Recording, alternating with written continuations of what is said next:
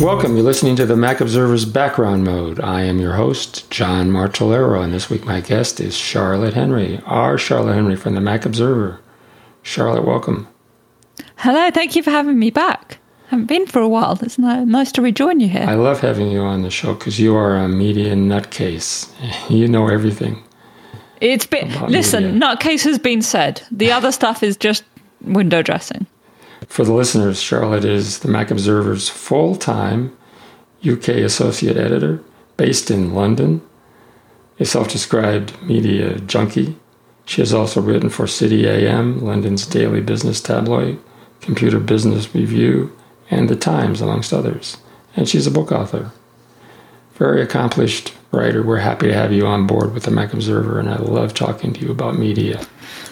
I know, we have a lot of fun, don't we? Sometimes we even agree.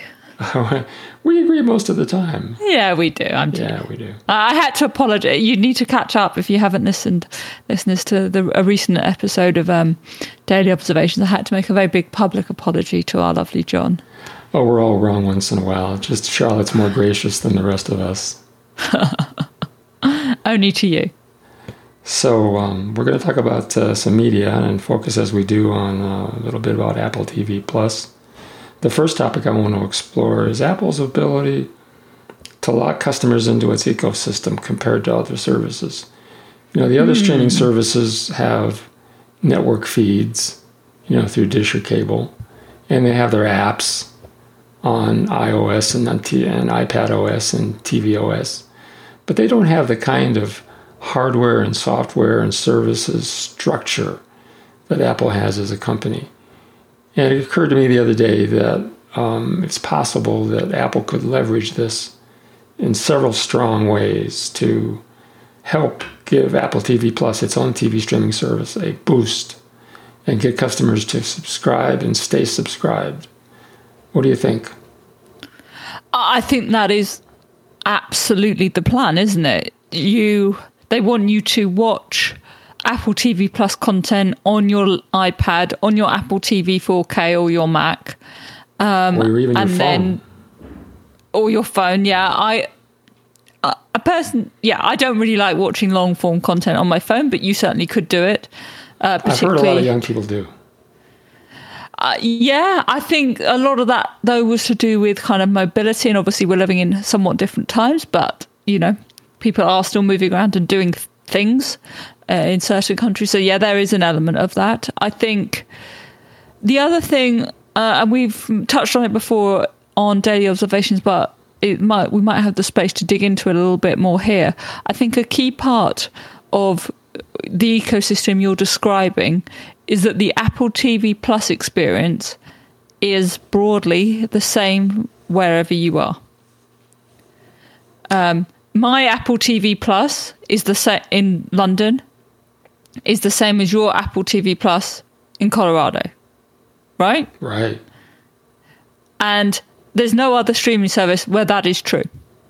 That's true. My Netflix is different to your Netflix. Actually, that's probably not true of Disney Plus, actually. But my Netflix is different to your Netflix.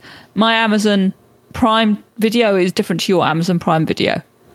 That's because Netflix and Amazon have to negotiate for rights to deliver other people's content, whereas Apple doesn't have to do that negotiation. They can structure Apple TV Plus any way they want to.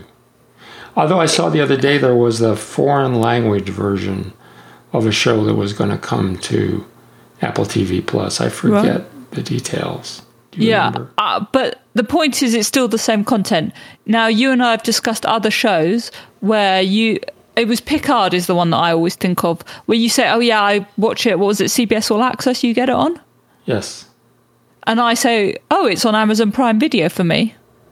It's included as part of my Amazon Prime. Whereas actually if there's just, the morning show is just on Apple TV Plus, and everyone who has Apple TV Plus has it. Because, as you exactly right, there's no back catalogue. There's nothing that Apple doesn't own. It owns the rights to everything.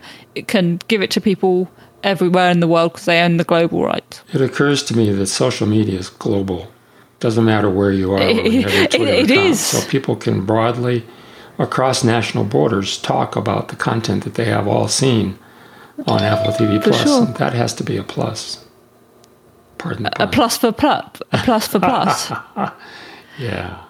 Yeah, I think if it's those shows, we've seen a few shows make an impact like that. But in terms of, I think the morning show made that impact. Defending Jacob made that impact. It'll be interesting to see what happens with Ted Lasso, which I'm going to settle down to watch after I've finished chatting with you, because that's got, that has an American actor and character, but it's about British soccer, so that kind of has international appeal. So yeah, I think that ecosystem has many facets, and you're right. But obviously, the idea is that you watch Apple TV Plus on an Apple device. Now, some smart TVs, which we've listed in various stories on the MacObserver.com, have Apple TV apps. They often have. So that's one way you don't. That's one time the kind of hardware is not Apple, but you're still within the Apple ecosystem because you're using your Apple ID to log in, etc., etc., etc. There's a couple other factors that weigh in Apple's favor in terms of what they're trying to do to ignite subscribers to Apple TV Plus, and one of them that intrigues me is a recent announcement about what I call contingency bundling. If you already have a CBS All Access subscription, this was interesting. You can get Showtime for no extra cost if you subscribe through the Apple TV app. Yep. And that is very interesting to me because traditionally Apple's been hard to work with in some ways, trying to negotiate content, and others who own content keeping it for themselves. But Surely Apple's not. been really easy to work with. Most notably recently is Apple's decision to allow HBO Max and Peacock to come right onto the Apple TV Plus, whereas Amazon and their Fire TV and Roku have been standoffish, wanting better terms. So not only is Apple... Dare I suggest... Yes? Now, you obviously have access to these services in the way I don't, so you'll know a bit better. But dare I suggest that is because Apple needs that content more than those services need to be on Apple TV? Well, if you can advertise and promote your service on another friendly vehicle like Apple TV Plus without a lot of content conflict. Wait, do you mean TV Plus, the subscription service, or do you mean TV, the app? Well, I mean, if you're a subscriber to Apple TV Plus, you can get Showtime for free, and I think Showtime felt like this is a benefit to them to advertise their content, and they're still going to get money from Apple one way or the other, I'm sure, behind the scenes. Oh, I'm sure everyone is getting money. But it does help Apple, as you said, in the sense that Apple doesn't have a strong back catalog, and making it a no-brainer to get the Showtime content, and in some ways kind of assists Apple supplement its back catalog. Look, as you and I said on Daily Observations when the news broke, $14.99 for Apple TV Plus, CBS All Access, and Showtime is a good deal, whichever way you cut it up. Yeah, and that's assuming you even have to pay for Apple TV Plus. And you're probably not paying for Apple TV Plus at this point. Exactly right. Right. And along those lines, we're going to get to in a few minutes, Apple making a concession there about its subscription terms. But possibly, I want to study this issue of Apple's ability to lock people in for another minute. We've also discussed Apple's focus on kids, which helps it compete against services that are not so kid-friendly. Yeah, I think Apple... when Apple TV Plus first came out, or when we first heard, I should say, that Apple was doing a TV streaming service, I think it's fair to say we're all a bit concerned that all the content would be a bit dry, a bit bland, a bit vanilla, to try and appease people. We'd heard stories of Tim Cook passing notes. I think, wasn't there a story of Tim Cook asking people to swear less in a show? That story just won't go away, will it? Right. I don't think you or I will ever let them forget it.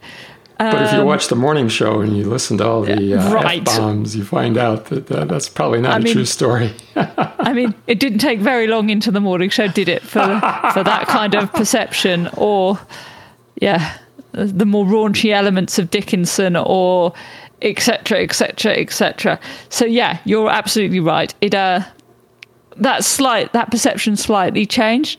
In terms of, so that it managed to get some kind of quite edgy content quite quickly. You're absolutely right. I think the thing it has missed, and actually does children's content very well. It came out with Helpsters, which I think was important.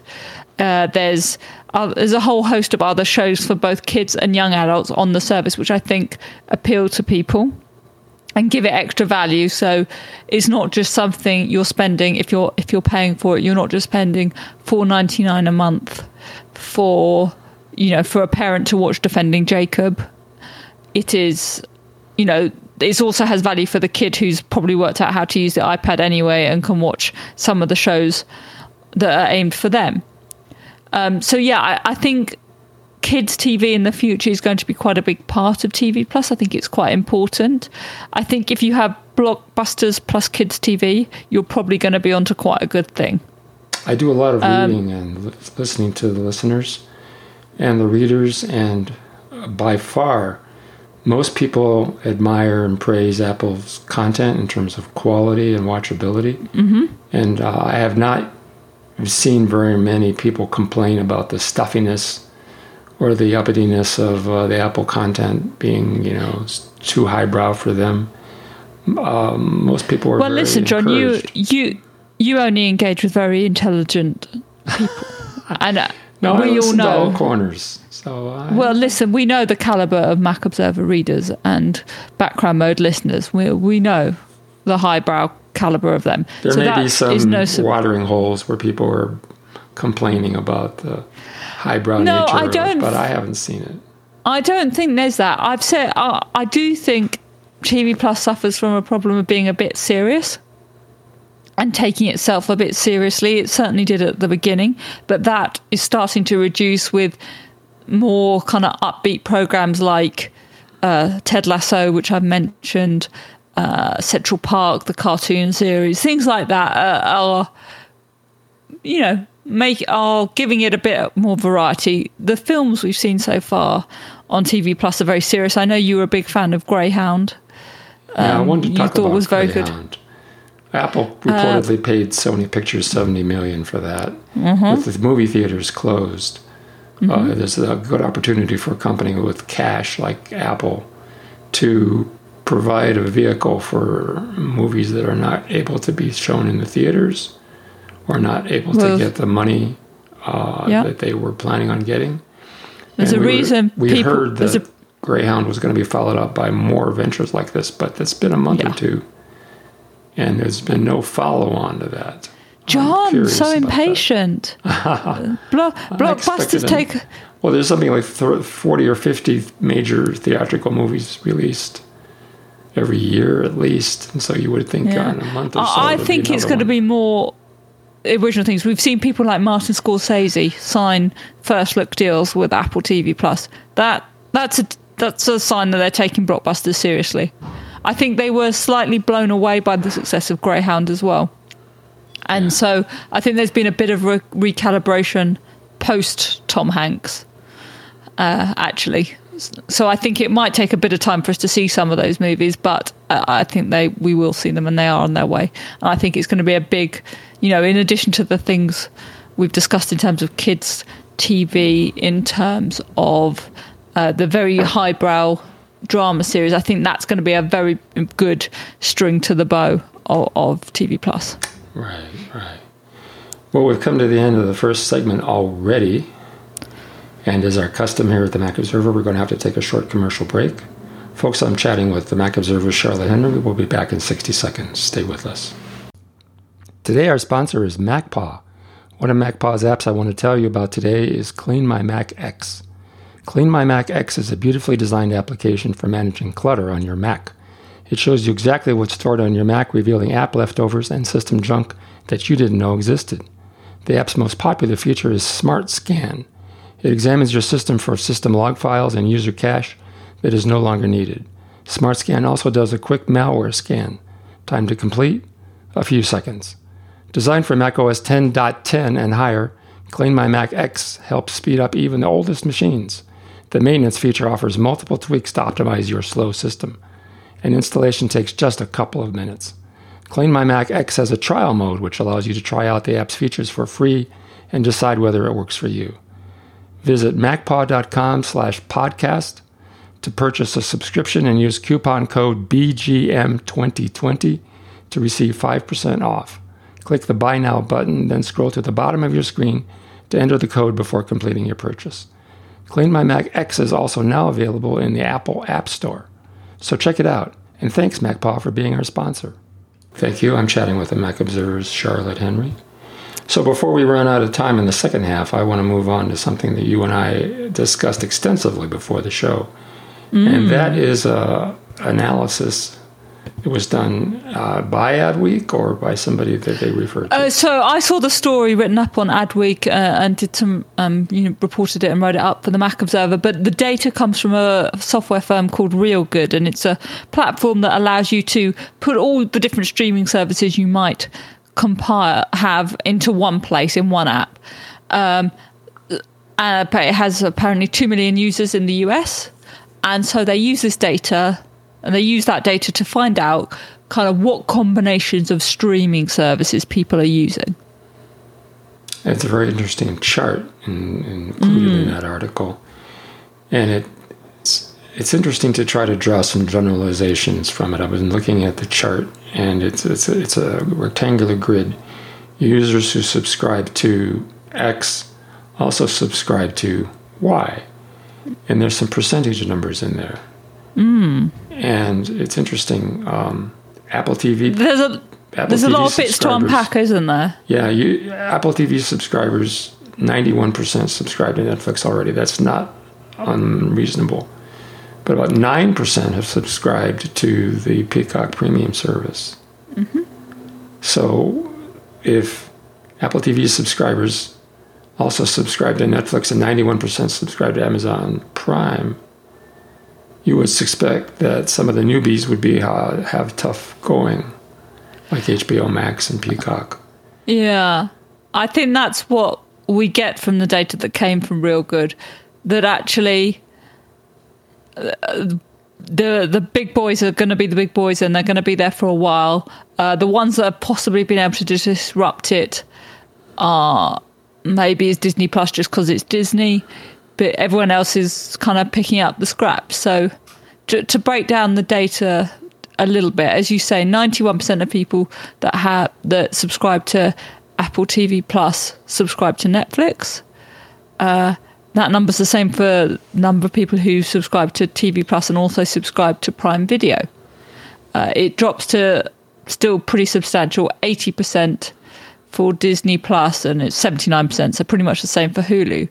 Then there's a drop-off. So of the people that subscribe to TV Plus, 31% pay for HBO Max, just 9% pay for Peacock, and then, there's 20% for some other free services. But so that's quite interesting. Whereas if you subscribe to Netflix, Netflix is the dominant body. And I don't think that comes as a surprise to anyone, and people are just kind of picking up the scraps. It seems to be Netflix plus one. It's normally Netflix and Prime and maybe something else, which is kind of what we imagined, but it's interesting to see some data. Yeah, another thing I noticed is that for those users who subscribe to Disney Plus, 36% subscribe to Apple TV. Yeah. That's significant. Yeah, I think probably Apple wouldn't be too disappointed with that number. Maybe it would hope for a little bit higher, given that most of those people who wouldn't be paying. But I think its benefits from both of them came out about the same time, late last year. And both of them were in the news a lot about what their subscription fee would be. Mm-hmm. And I think a lot of people who went ahead and subscribed to Disney Plus also had a mind to grab Apple TV, whether they paid for it or not, whether they bought a device or not. Because Disney and Apple have such a great reputation. And so people felt comfortable adding that item into their subscription portfolio. Yeah, and I think the way you phrased it is absolutely right. Subscription portfolio. I think that is right. People build their own. They build their own kind of thing. So I think that is important. We kind of build our own bundles, don't we, really, at this point? Right. And so since it's a zero-sum game in a sense, the only way you can gain market share as one of these services is to bundle with somebody else, or to be very aggressive and beat their prices and somehow claw and drag yourself into a better position. And that's hard to do when the big guys are so well established. Yeah, so I think you're going to see some that. mergers and some cross-bundling like we saw with Apple and Showtime.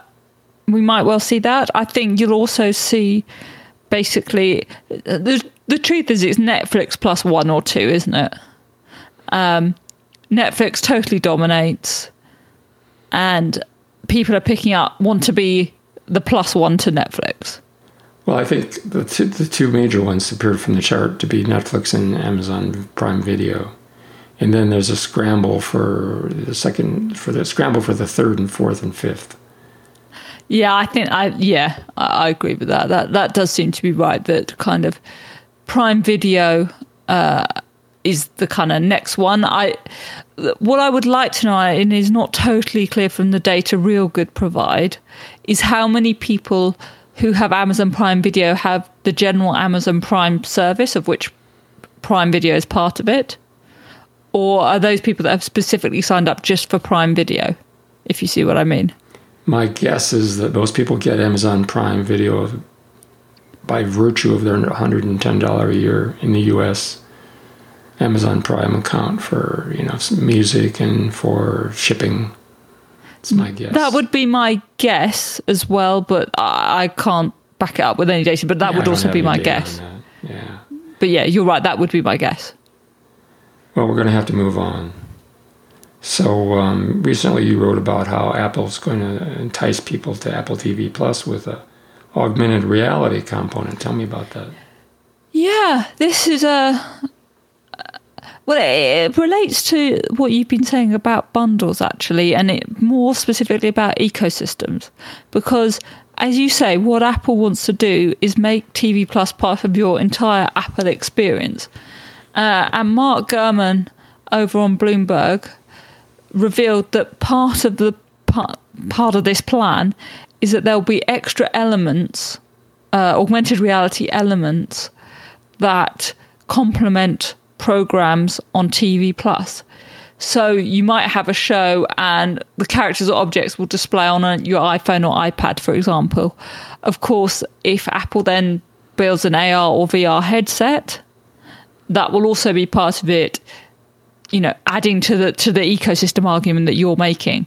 So this is part of it. It's about making Apple TV Plus and the Apple TV experience and the Apple ecosystem experience have as much value as possible to make as many people be in the subscribe to Apple TV Plus column of the chart that we've just discussed. Along those lines, I'm going to make a guess. Go on, John. People like to rank these TV subscription services in terms of market share, and Apple may never break into the top 2 or 3 or 4 in market share. But down the road, being maybe the Johnny-come-lately in terms of market share, Apple will be the one that's making money and will survive. And others who have greater market share may not be making as much money and may eventually fold or merge. That's my guess. Yeah, you've said this actually since we started seeing a few of these different services arrive.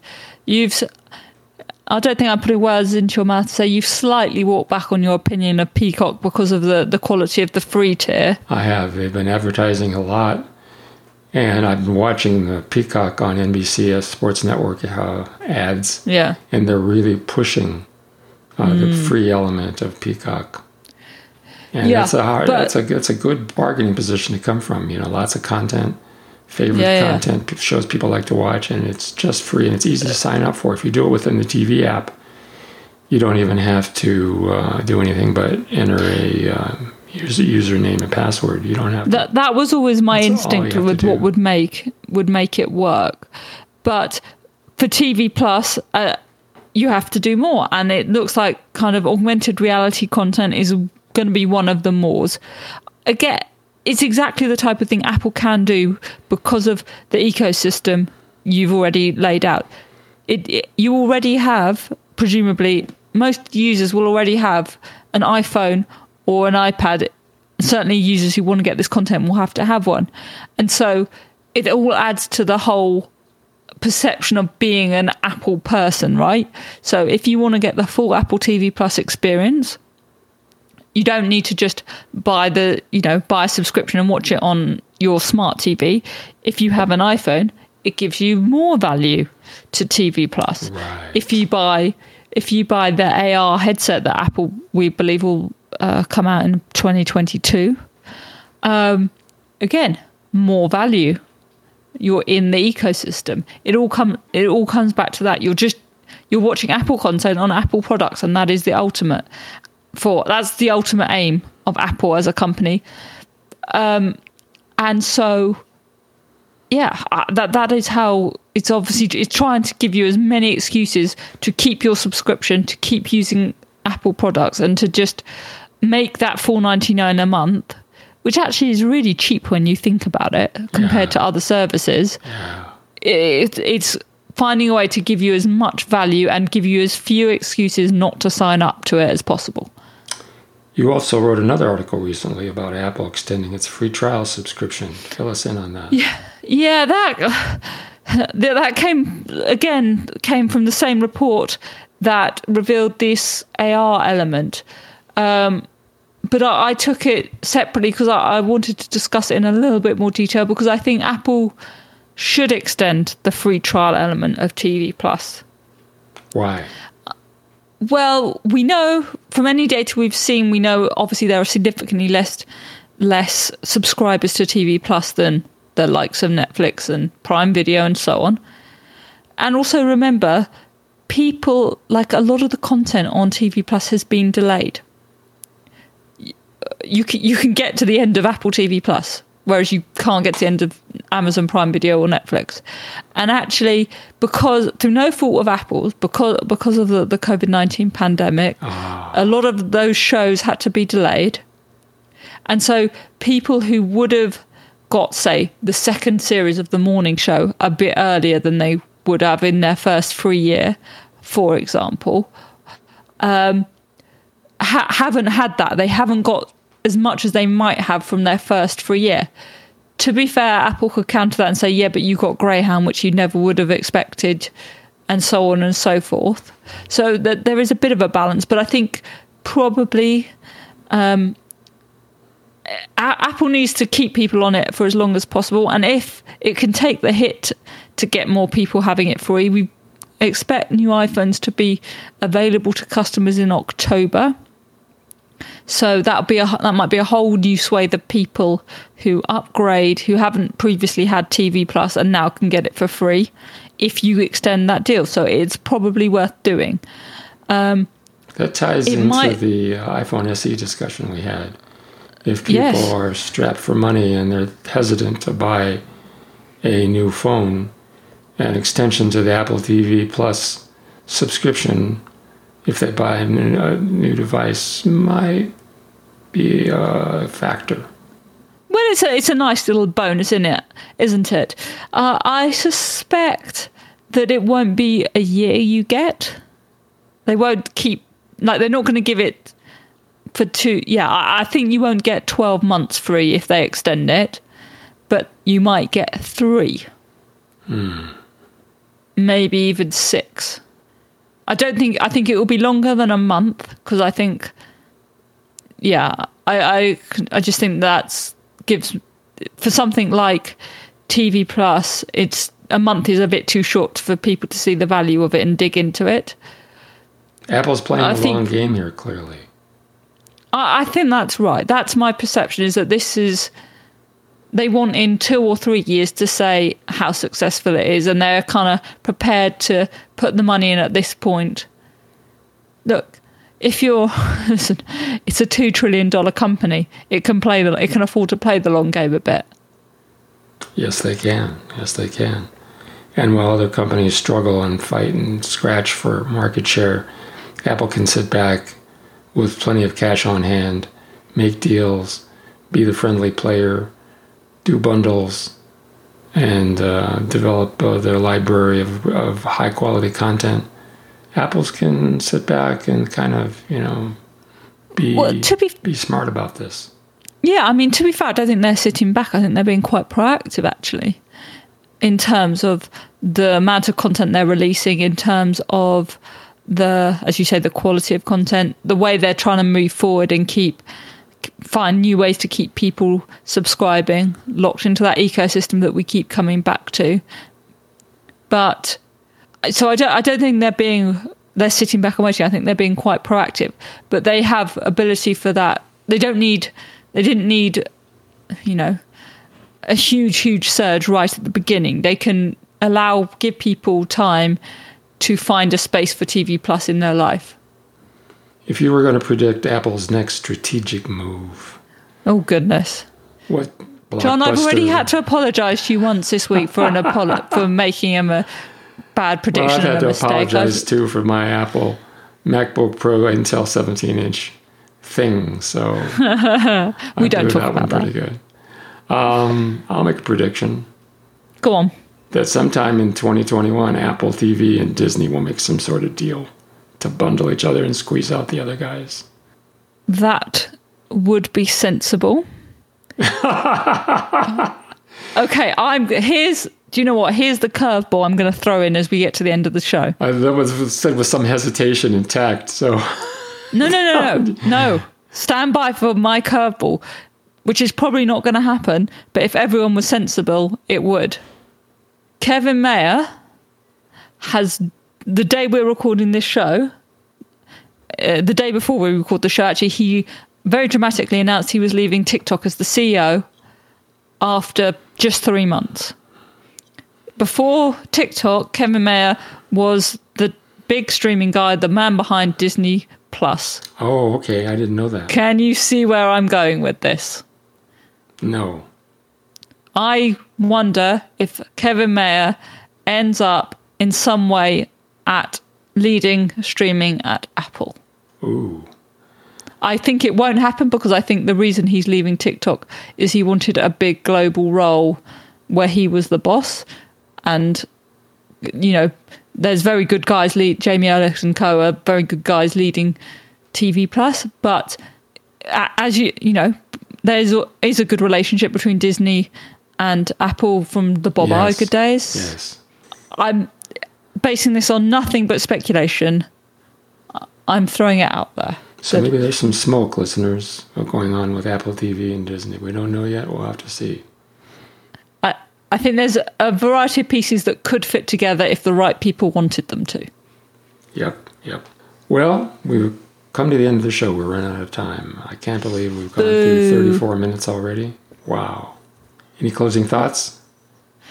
No, I think that's my bombshell ending. Kevin Mayer is my bombshell ending. All right. Well, that is, as Jeremy Clarkson says, on that bombshell, we will close this episode of Background Mode. You've been listening to John Marchellaro and the Mac Observer's Charlotte Henry. We'll see you again next week.